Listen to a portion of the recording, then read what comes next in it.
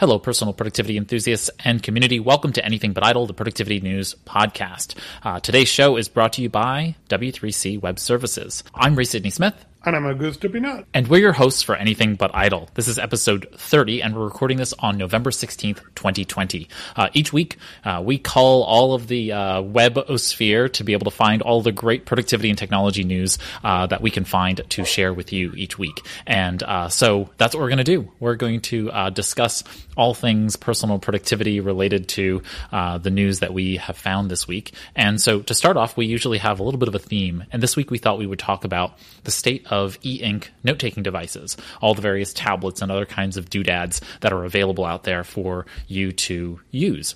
And so I've been doing quite a bit of research. I don't know about you, Augusto, but I found some really interesting new tools out there. But I've also been paying attention to a lot of these other tools that do exist. And there are actually also software that you can put onto devices today that are really quite interesting. So I wanted to start off with kind of just a survey of the various tools that are out there, and we can kind of have a little dialogue about that.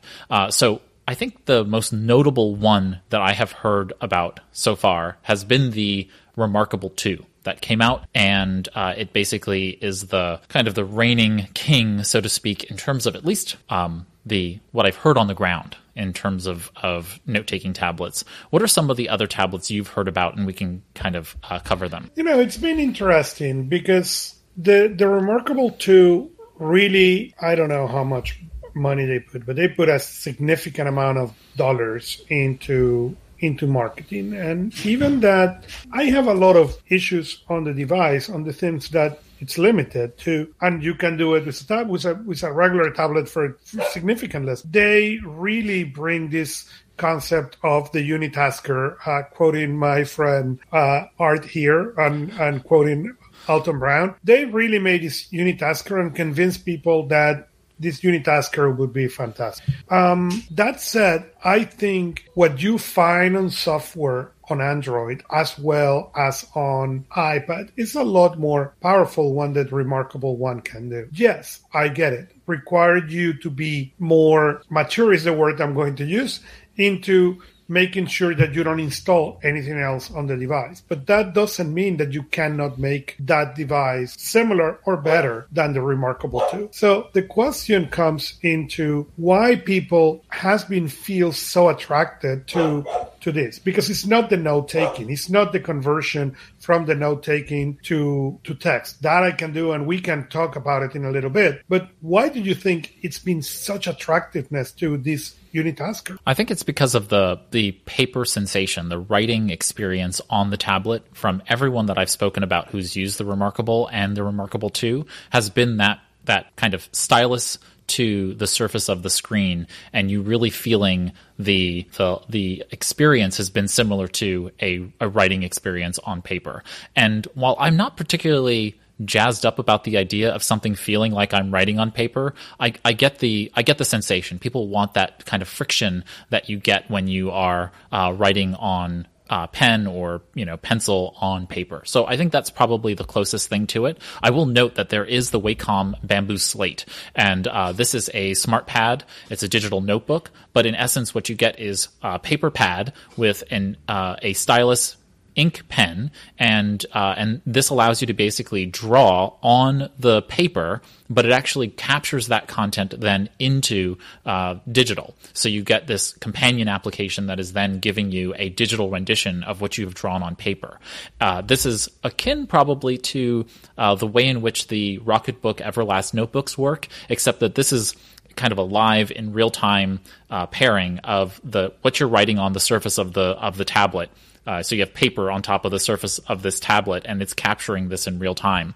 So that's a really cool tool. And so those of you who are really into sketching, the Bamboo Slate is something, the Wacom Bamboo Slate is definitely an option that's out there. And then the other next one that is kind of a paper digital hybrid is really the Moleskine Pen Plus, and there's the Ellipse and the others. I'm not sure if there's another version of that, but either way, the Moleskine version of that Pen Plus is actually very sleek, very similar to the Wacom Bamboo Slate. You have this device where you are the pen, where you're writing on paper and you're getting a digital rendition.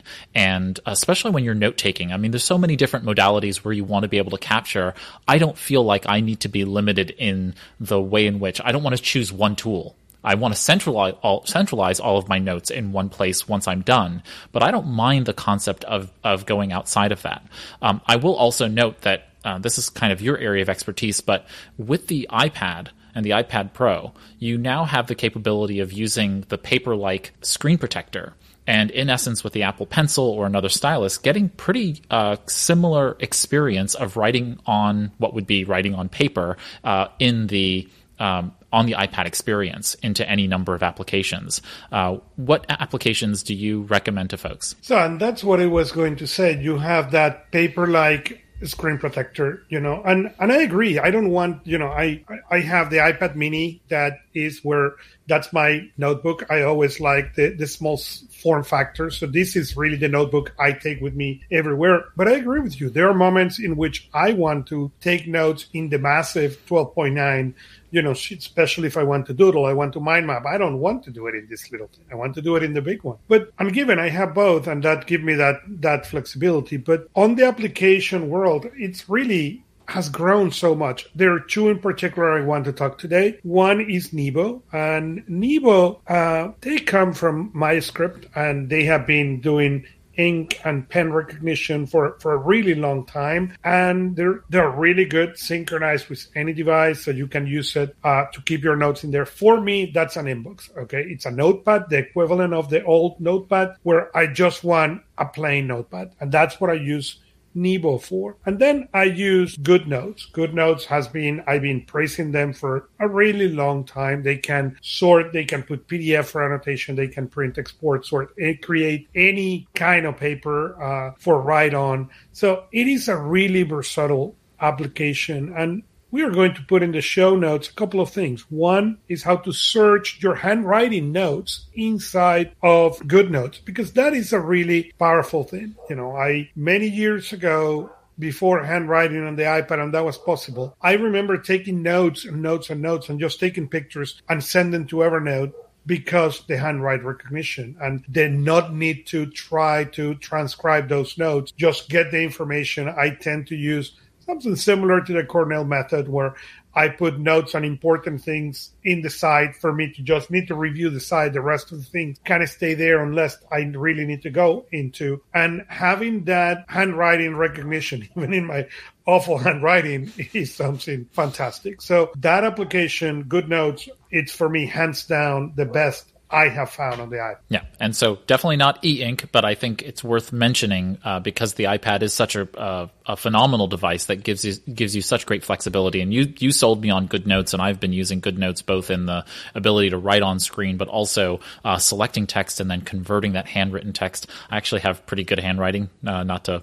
pat myself on the back, but I have pretty good handwriting. So GoodNotes has a remarkable facility for being able to just circle a set of notes and it converts it to text, and then I can lift that text out and put that in Evernote. So I've been really happy with GoodNotes capability there. And I've been giving this tip, advice to my clients and everybody who use an iPad. You can get the iPad to turn from color to black and white. So if you access to settings, accessibility, you can set the filters of color. So that way you go from basically color or full color to e-ink, or the closest to e-ink in gray. So if you get distracted by the color and the options and all that, that is a fantastic thing. You put the iPad in Do Not Disturb, you put it in great colors, and it is really, really incredible. So if you look at the iPad in color, okay, I have it set up so if you hit the tree, I know the people who are looking at us live can see the change between the colors. So it is a really incredible thing to be able to that easy and that quick go from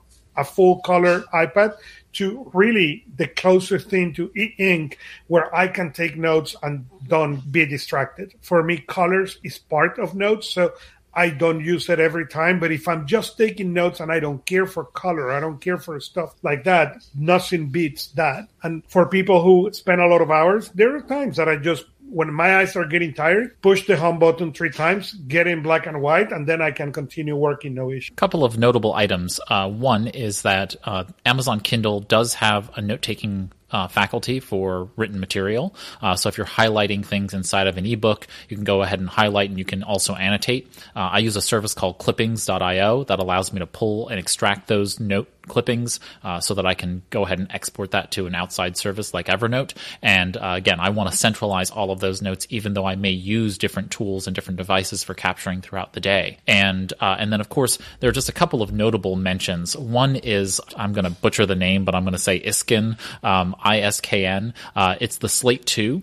Again, this is one of those e-ink tablets. It comes in multiple versions, but the Slate 2 itself is very nice. It's less than £1, and it gives you this really nice writing experience for being able to write on it. And then last but not least is I could not talk about note-taking, especially in 2020, snapping back to 2010, maybe even 2005. I can't remember the first time I saw a boogie board, but the boogie board is one of those tools that just continues to always impress me. It's a very simple tool. It's, they come in different varieties, and ones that have lined sheets that you can slip into the page. That's the Blackboard version. It's a letter-sized 8.5 by 11 inch, notepad. And it's just a really easy note-taking tool, and now it allows you to be able to synchronize that content to your device, or you can go ahead and take a picture of it, whatever. And I've always found the boogie board to be a great tool.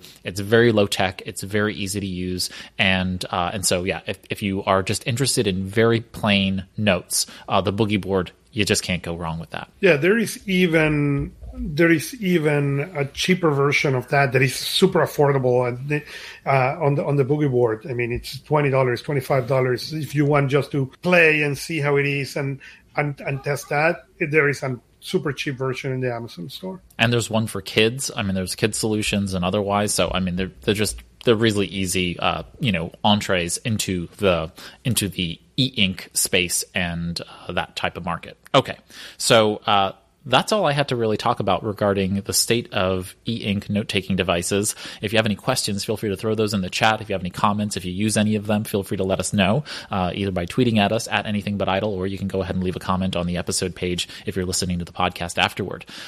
Let's get into our stories of the week, Augusto. What is our first story of the week? And you're going to need to unmute yourself. And the big story, I'm doing that on purpose. On the big story of last week, obviously, was the Mac event, One More Thing. And they introduced their famous A1, and we have been reading story over story M1? over story. Yeah, their chipset, the M1, that came into the MacBooks. They introduced a MacBook Air with their M1, a MacBook Pro, and a MacBook Air. And we did a show all covering that with Michael Slewinski. That was really, really fun. But now, a week later, we have seen now reports of the speed of that. They were saying today that this chipset even is faster than the discretionary chip top of the line for NVIDIA as well as AMD. So that's a big, big, big deal for this chip. The second news we have is Mac OS 11 Big Sur is now available. Was announced, was released on the 12th, and Apple really is trying to bring Mac and the iPad close. Even if you have an M1, you will be able to run iPad and iPhone apps into your Mac now, and that is really, really exciting. There was a comment made by Michael Slewinski on our show about the MacBook, and we were talking about the touchscreen MacBook, and he said the problem now is so thin that it will not work. But at the same time, it was interesting what came out of that, and is based on this chipset, you will be able soon to pick what is the form factor you want. As much as I love my touchscreens, not everybody does. Not everybody cares for them. So they will be able to go with a super thin laptop that doesn't have that, but will have the same amount of power. So those two things are really, really exciting for me. Our next news is Google Photo will end unlimited free storage in 2021. And the reason we bring this news is because it has been blown out more than what it really needs to blow out. Because unlimited free storage, it wasn't something for everybody. It was something for specific conditions. So they change it, yes. But it's not, the news was make it look Google as a bad guy. That is not necessarily the case in this particular one. In others, maybe, but not in this. So we thought it was important to mention that the change is not really something that Google now is doing, oh, and I missed the opportunity. No, it was something for certain devices and certain characteristics and certain kind of accounts, and that's it. Yeah, so folks are aware, up until the Pixel 5, you will have unlimited uploads under what they call, high quality, and you can go ahead and upload those things in an unlimited fashion. I've been using Amazon since I have an Amazon Prime account. You actually are allowed unlimited photo, storage. So I've been using that Amazon Prime account as my backup for photos for years, and so I just letting you all know that if you do have quite a bit of photography, just make sure that you're downloading those photos in some way, shape, or form and uploading them to Amazon. If you do have Amazon Prime, it's an unlimited, photo storage account, and you can go ahead and do that. Just know that the account, the Google Photos accounts will now be counting against you if you had one of those Pixel devices or one of the other partner devices that gave you that free uploads. So I'm on the Pixel devices, and so no matter what, you're going to age out of that option. Like one of my phones ages out January 2021, another ages out in 2022. So it's a matter of time before that feature goes away, but just know that you have it. I mean, it's nice that anything that you upload during that period, by the way, stays, and it does not count against your storage. So it's only until that point when it does end that it starts to count against your storage amount. Yeah, and I thought it was important to bring it up, that clarification. So our next news is OmniFocus 3.11 release and add support for the iOS 14 widgets. And on the prior version of the iOS 13, you could bring OmniFocus to the bar side, but really the widgets are incredible. And one of the things that was introduced with the widgets was the ability to do this smart widget, where you can put widgets on top of widgets, and the intelligence or the AI on the machine will bring them to the front depending on your routine. So with OmniFocus, you can now put the inbox, you can put the other things, you can put even certain context, and the AI of the machine will bring that when appropriate, when you normally use. So if you put a context at home and you normally access that at night, the iPad and the widget will know to bring it over at night. And that was really amazing, I think. Our next news is Alexa Care. As a person who has two old parents who have the condition that they don't live in the United States.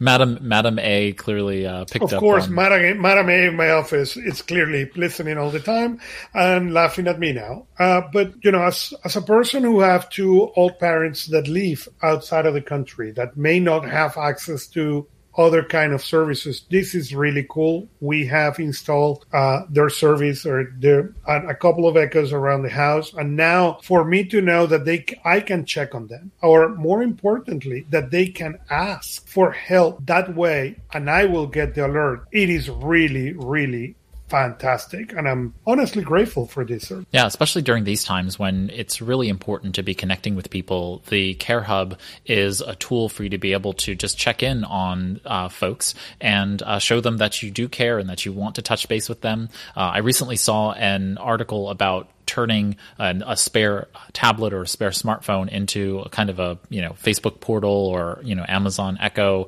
kind of device, so that you always have it around. And I think that's a really smart idea, so that you have kind of a fixed location for it. Of course, there's things like the Lenovo Smart Display. I have the Google Nest Home Hub Max, as well as a Google Home Hub sitting on my desk. And so when I'm in the kitchen and I want to have a conversation with my mother or my dad or somebody like that, I can go ahead and just, ask Big G to go ahead and call one of them, and they come right up on screen, and I'm able to interact with them face to face. And it's such a richer experience than just a phone call, especially since it's just nice for them to be able to see your face and see a smiling face and all that good stuff during this pandemic. But I mean, going forward, I think it's going to be really powerful even after this is all over. That's correct. And our next news now brings Microsoft. And Microsoft is starting to urge users users to stop using phone-based multi-factor authentication. They are suggesting that you use app-based and security keys instead of the phone authentication, instead of getting that text message that you're getting, okay, that really comes insecure. That's the reality, okay? Text message is not protected. And what they're saying is, you should use one of the applications or one of the keys that will bring that instead of the text, where you are really putting that second verification in the open. Yeah, so you can use a one-time password authenticator like Microsoft Authenticator. There is LastPass Authenticator, which is its own application for doing that. There's Google Authenticator. All of them will work with Microsoft, with Google, and many other services, Evernote, you name it. Many of these systems that allow for multi-factor authentication. And by multi-factor, we're talking about multiple factors. It's noting where you are logging in potentially, your username and password, right? Public and private keys. And then, of course, this one-time password or other kinds of password generation for authentication. So it's absolutely imperative that people start using this technology so that they do not get themselves compromised. The productivity hit is just too severe for you to want to mess around with this anymore. Your passwords are not secure, so you might as well have these OTP authenticator apps generating the passwords. Awesome. And our next news is the Microsoft To Do app add a new task count and a bunch of improvements. So Microsoft is really making a big effort into making To Do a complete. That is really interesting for me, because after they spent so many years making Outlook so robust, now they're making and spreading the love all around different applications. So really you live in Teams and not in Outlook anymore. And it's clever. That's where the future is going, and giving access to all these different things and test all these different things of how people interact with their data and their tasks. I think they're making the right move. Yeah, absolutely. On the Microsoft To Do app, if you're on the Android environment and you've had any syncing issues, update, because this will solve that. I know I was experiencing some of that myself and in testing. So now that should fix that. On iOS, they've brought a smoother experience to Siri. So now you're able to add tasks via Siri in the system, which is just fantastic. There were some print issues as well. I don't know who prints their tasks, but if you do, iOS is somehow fixing some of those bugs. This is also a good time to remind you, though, that Wunderlist, those of you who are on Wunderlist, this article notes that November 15th, which was yesterday, was the last day to export Wunderlist data to the To Do app. So make sure that if you had a backup or didn't have a backup of that, note that Wunderlist is now gone. It's shut down, and they shut down the service on today. So today was the last day that service would be available. And so if you happen to have a Wunderlist account, it says that users, the last day to do so was yesterday, but I would still try before, they shut it down completely, and that way you get that data out of Wunderlist into Microsoft To Do. Okay, you're muted. Again, I'm doing this on purpose. The next news is on Notion, and Notion 2.1 now has a timeline, and you can see all the things you did on the projects on a timeline. And they really has been coming consistently with improvements. And I'm not a user of Notion.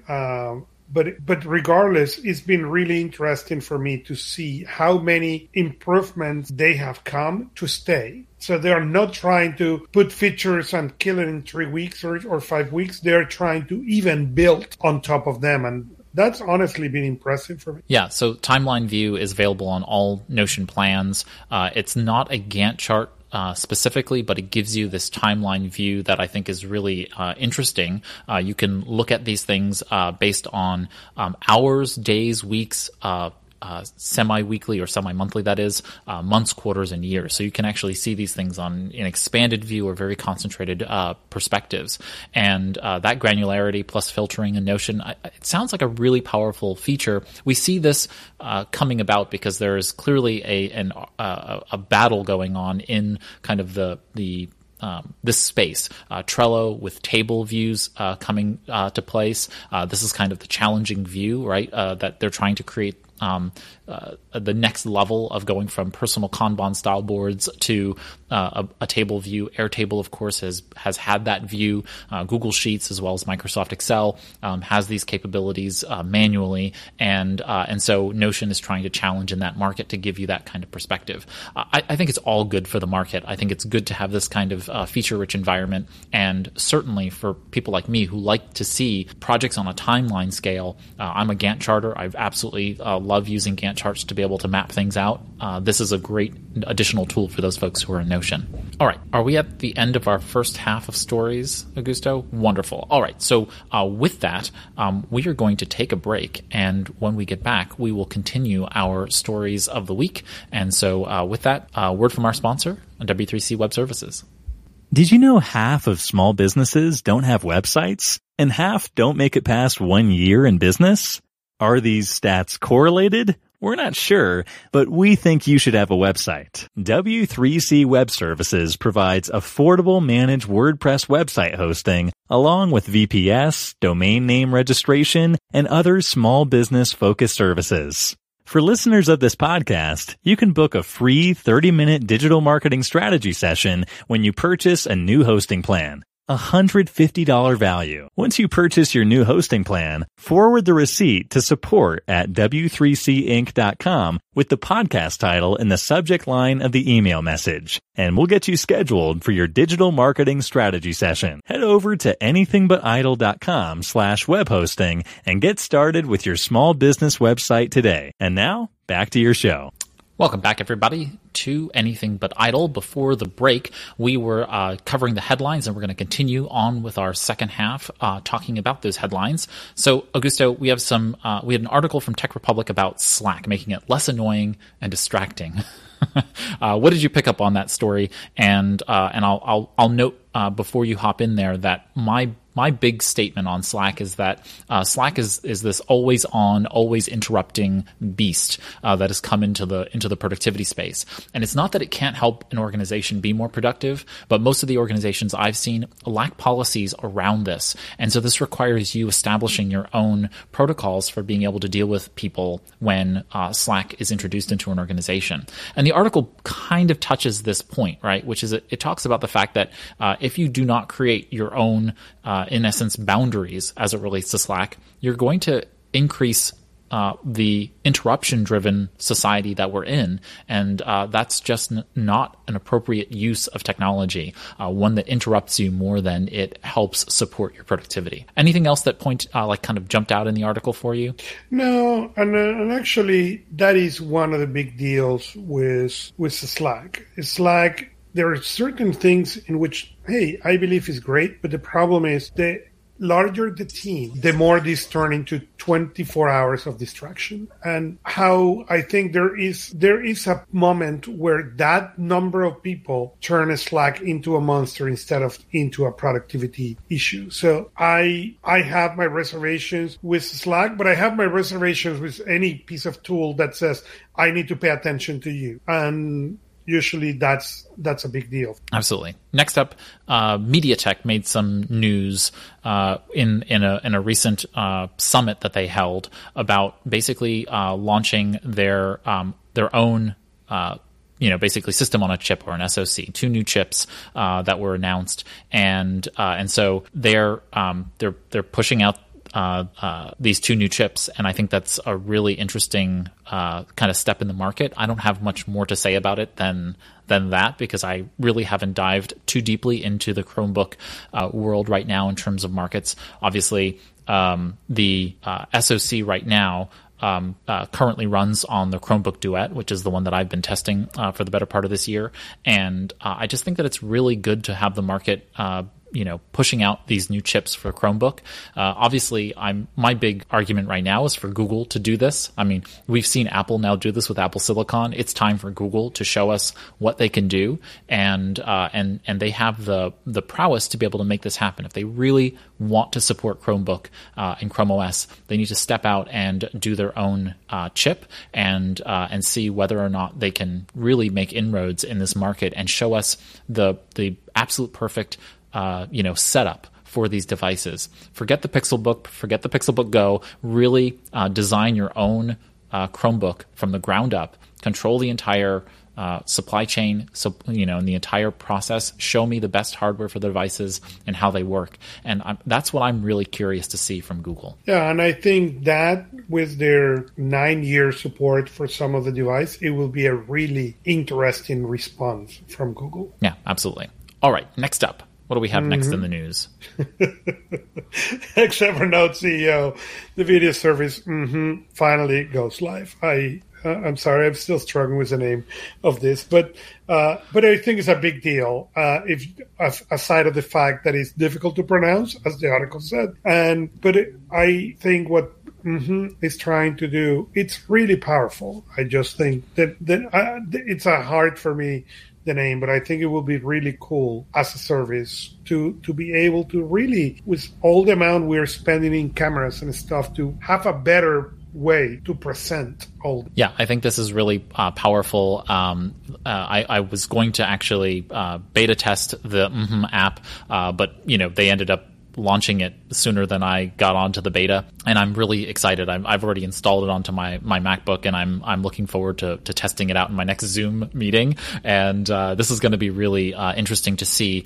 There are several other technologies that I've been paying attention to that do this form of manipulating the video, basically becoming your video feed, so that you can, in essence, overlay and underlay, basically put stuff in the background and the foreground of the video, plus move you around in the video, so that it's just a richer experience. And I'll be curious to see how this really works in line with other technologies that make you kind of a small, a little circle in the bottom corner of the screen, and other kinds of technologies that help you create a more useful experience for people in video, especially as we make our way into this new phase, this new trending environment where we are not just coming into we'll get out of this COVID-19 situation and then everything will just go back to the way it was. That is not how it's going to go. We are trending toward more and more virtual working, and we're going to see more and more people working remotely and hybrid over the course of time. And this sounds like so crazy to say, but there may be another pandemic down the road, right? Not far from this. It could happen at any time. And I think that us building these skills now will make us more productive in the future. Like, we become more resilient if we don't let our guard down. I know we had 100 years between the last pandemic and this one to let our guards down, but I believe that we shouldn't do that now. We should really be setting ourselves up for success here by learning the skills to be productive in a virtual space and in a physical space, and knowing how to toggle between that in a hybrid environment. And that really means learning these tools like and other tools like that allow us to be able to utilize those pieces. Those skills are going to make you more valuable in the marketplace, and that's really important, I think, across the board. So, with that, the next thing that is up in the headlines rundown is an article from Psychology Today that talks about the future of health and well-being, and they're really talking about this idea of new technologies kind of stepping in and helping us be more resilient when it comes to mental health. And anything in that article kind of jump out at you, Augusto? You're muted. It was really interesting for me, from how the integration of this mental health and how the AI can help us into identify much earlier dementia and PTSD and depression and even inclination of suicide, because as much help as is needed for this thing, I think their use of AI that may sound scary for people, but I think in this particular case, most people will agree that it is an incredible advantage what we can get from AI in things like this. Yeah. So if you've ever, tried to use a smartphone app for one of these journaling applications or otherwise, there are these kind of automated assistant style applications. There's Sanvello, there's Wobot. Wobot is actually an AI powered, counselor.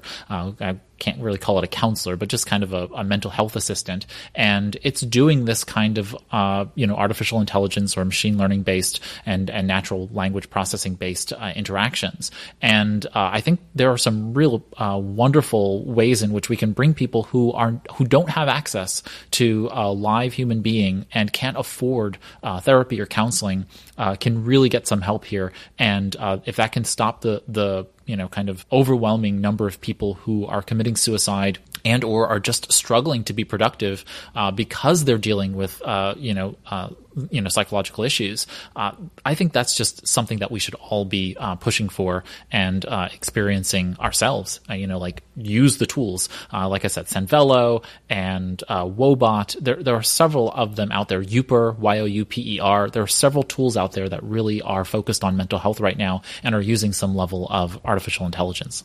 Next up, we have Facebook Messenger is bringing vanish mode, right? The vanish mode. So now you don't need to ignore them. They will disappear.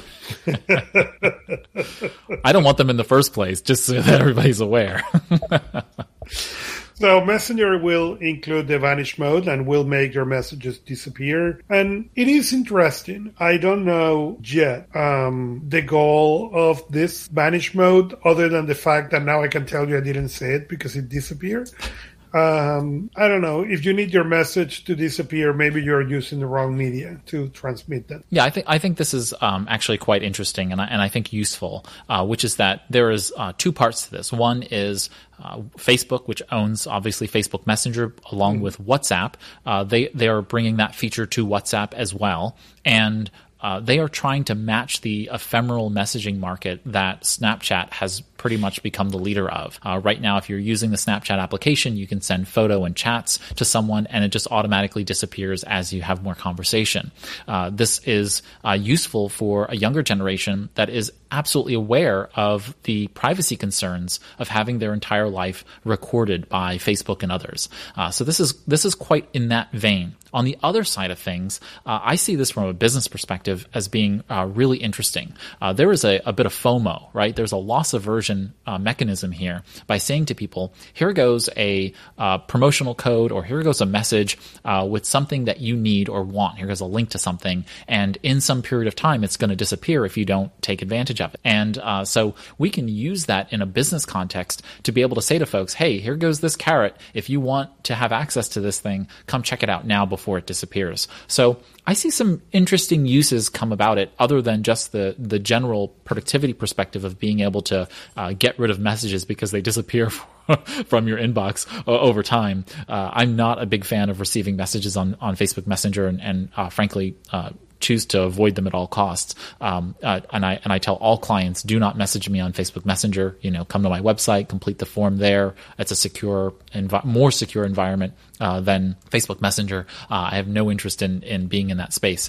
But I do like the idea of now being able to say, you know what, this is in vanish mode. I can send that message, and then it's ephemeral and it will disappear after some period of time. And well, we could not start a show on e-ink and not finish on notebooks and notepads. So there is an article on Wirecutter talking about notebooks and notepads. And as much as I don't use notebooks and notepads anymore, I really live on electronic ink and the iPad. Once in a while, I put an index card, and I buy them from Lavender because they are thick. You can write on any ink. There is no bleeding. So it talks about some of the terms, the bleeding, the gusting, and the feathering. And it's a really fun read. It was a nice read that reminded me of a time where I was into all these paper notebooks, and I carry mine, and I carry a couple because they were for different things. And at the same time, I'm really, really, really grateful that I don't have that anymore. Yeah, so this is a Wirecutter article from the New York Times, and it covers really all of the best notebooks and notepads that are kind of out there on the market. And it was recently updated as of November 11th. And so they do a lot of testing, and quite honestly, I found a lot of their resources to be quite helpful. I was recently geeking out with a client on pens, fountain pens, and the inks and various options available to it. And while I've been a long-time fountain pen owner and user, I did not have as near a level of specific expertise in it than my client. And so he was telling me all about this, and it was quite interesting. And then I came across this article, and I thought, oh my gosh, look at that. Beautiful paper, beautiful pens, wonderful marriage. So if you are interested in doing those kinds of things, this is a fun, nice little productivity hobby, is to buy good pens and buy really wonderful paper. And you can always then use the Evernote app and scan it into Evernote or OneNote or whatever other tool you want to use for scanning. So I just thought it was a really fun little romp through the world of note taking. And so you can go ahead and check that out.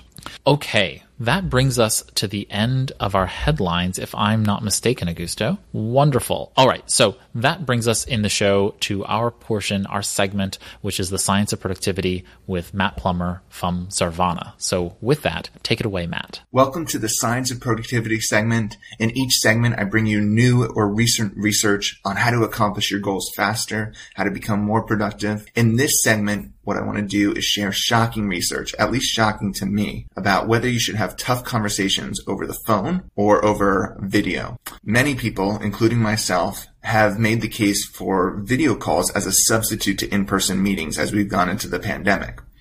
The case for this is pretty simple and, up until this point, pretty compelling. Basically, that much of our communication, some say 80%, is nonverbal. And so if you're communicating, particularly in challenging conversations, you'd want to use video so that you could receive and capture all that information that is being communicated nonverbally that you will miss, or at least most of that which you would miss if you're just doing a phone call. Well, I should have seen the first cracks in this theory when I read Malcolm Gladwell's newest book called Talking to Strangers. In it, he describes the prevalence of what he calls transparency failure, which is basically the idea that we think we can accurately read other people, but rarely do we do so. The quintessential example of this is a New York City bail judge named Solomon, who believes that he needs to see defendants and look into their eyes in order to make an accurate determination of whether they should be released to parole or go back to jail. The only problem is that a computer-based model outperforms Solomon and his peers by 25% without any of the information that they receive in those hearings. So what's going on here? Actually, more information led to worse decisions.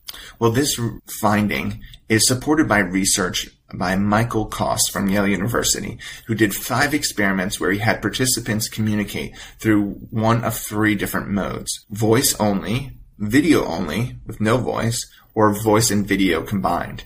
And what he found across all of these experiments is that those who were communicating via voice only scored higher on what psychologists call emphatic accuracy, which is the ability to read and judge other people's emotions, their thoughts, and their feelings. How is this true? Well, Koss explains this in 2 ways. One, he says that we often think that certain nonverbal cues, so looking down or, grimacing, are associated and directly linked to certain emotions or feelings. And the reality is that that's not always true. And that people are quite good at actually using and disguising their nonverbal cues and not linking them to their emotions. Secondly, it has to do with focus. What Koss says is that those who just were in the voice-only experiment were able to focus more on linguistic cues and vocal cues. And so when we have more information, it actually overwhelms us and we lose sight of the most important information and the most accurate information. This doesn't mean that you should go out and cancel your Zoom account, but it does mean that you should think before turning on that video in every conversation, particularly hard conversations, whether or not you need to do video during this time. Thanks for listening to this segment of Science of Productivity. Thank you, Matt Plummer from Zarvana, for the Science of Productivity. I have Talking to Strangers on my Kindle. I'm ready to read it, so I'm looking forward to that Gladwell read. I don't always agree with Malcolm Gladwell, but I always read every one of his books because he is quite a unique and interesting mind out there. All right.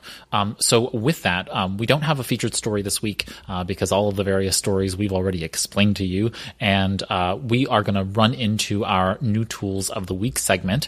So each week, Augusto and I, we go through many different personal productivity tools and services. We are testing tools with clients. We're working with folks in the field. And so we come across just a bunch of tools and we'd like to share those with you.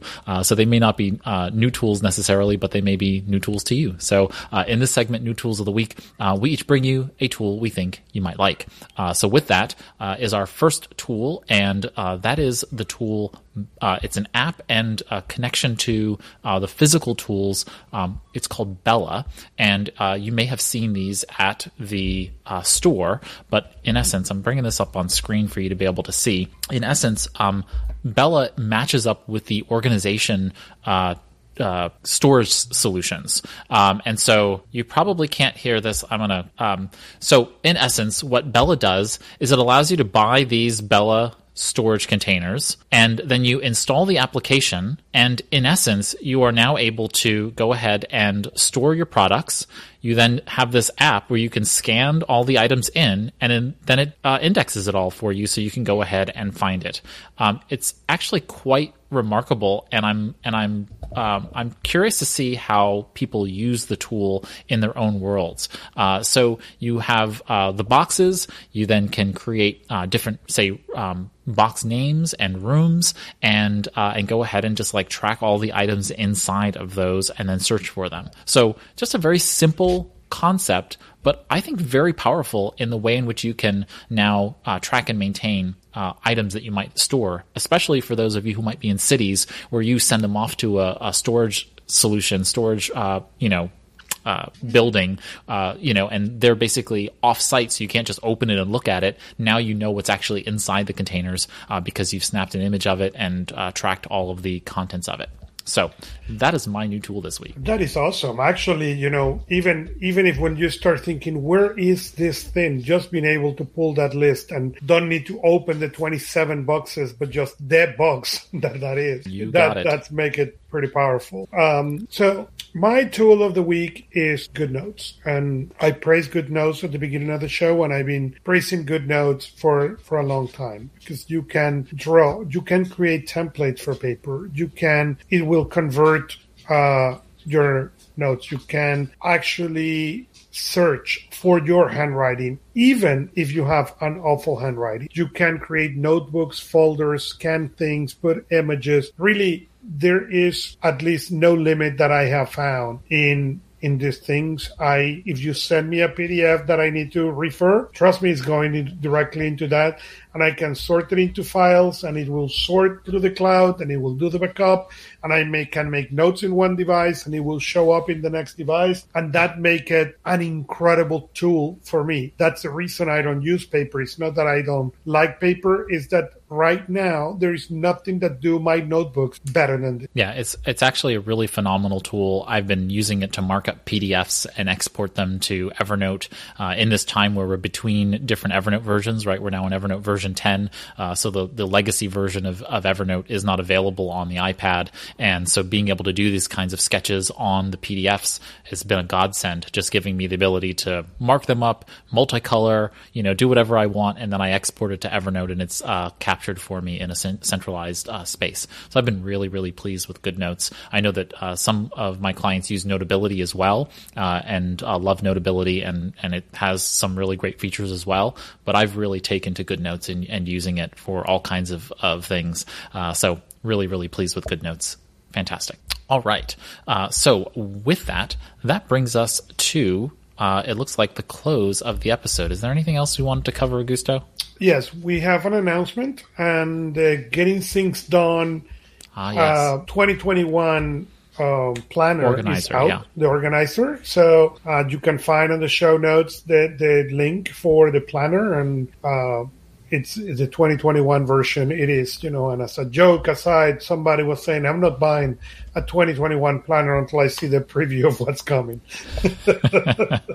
2020 has been quite that year. I'm not sure 2021 is going to be all that much better since we have still a raging pandemic and we have a lot of work to do. But I look forward to 2021 being better than 2020. So with that, we've covered the productivity news this week. Thank you to Augusto Pinaud for joining me this and every week on Anything But Idle. Thank you very much. All right, folks, if we have missed a story, you can feel free to let us know by heading over to anythingbutidle.com. There you can click on the contact page and let us know. You can also comment directly on this episode. So it's anythingbutidle.com/030 for episode 30. You can also tweet or DM us on Twitter at anythingbutidle. If you have a question or comment, same thing, Anything But Idle. If you're looking to find the show notes, links to the articles that we've talked about today, again, anythingbutidle.com. We've kind of made it easy for you. And so if this is your first time watching the live stream or your 50th time, feel free to hit the thumbs up icon. That helps to expand our audience and let folks know the personal productivity folks know that we exist. So thank you for doing that. If you're listening to the podcast afterward, feel free to go ahead and leave a rating or review in Apple Podcasts or Stitcher, and go ahead and let us know how we're doing. So with that brings us to the close of Anything But Idle for this week, for November 16th, 2020. I'm Ray Sidney Smith, and with that, take care, everybody. Here's to your productive life.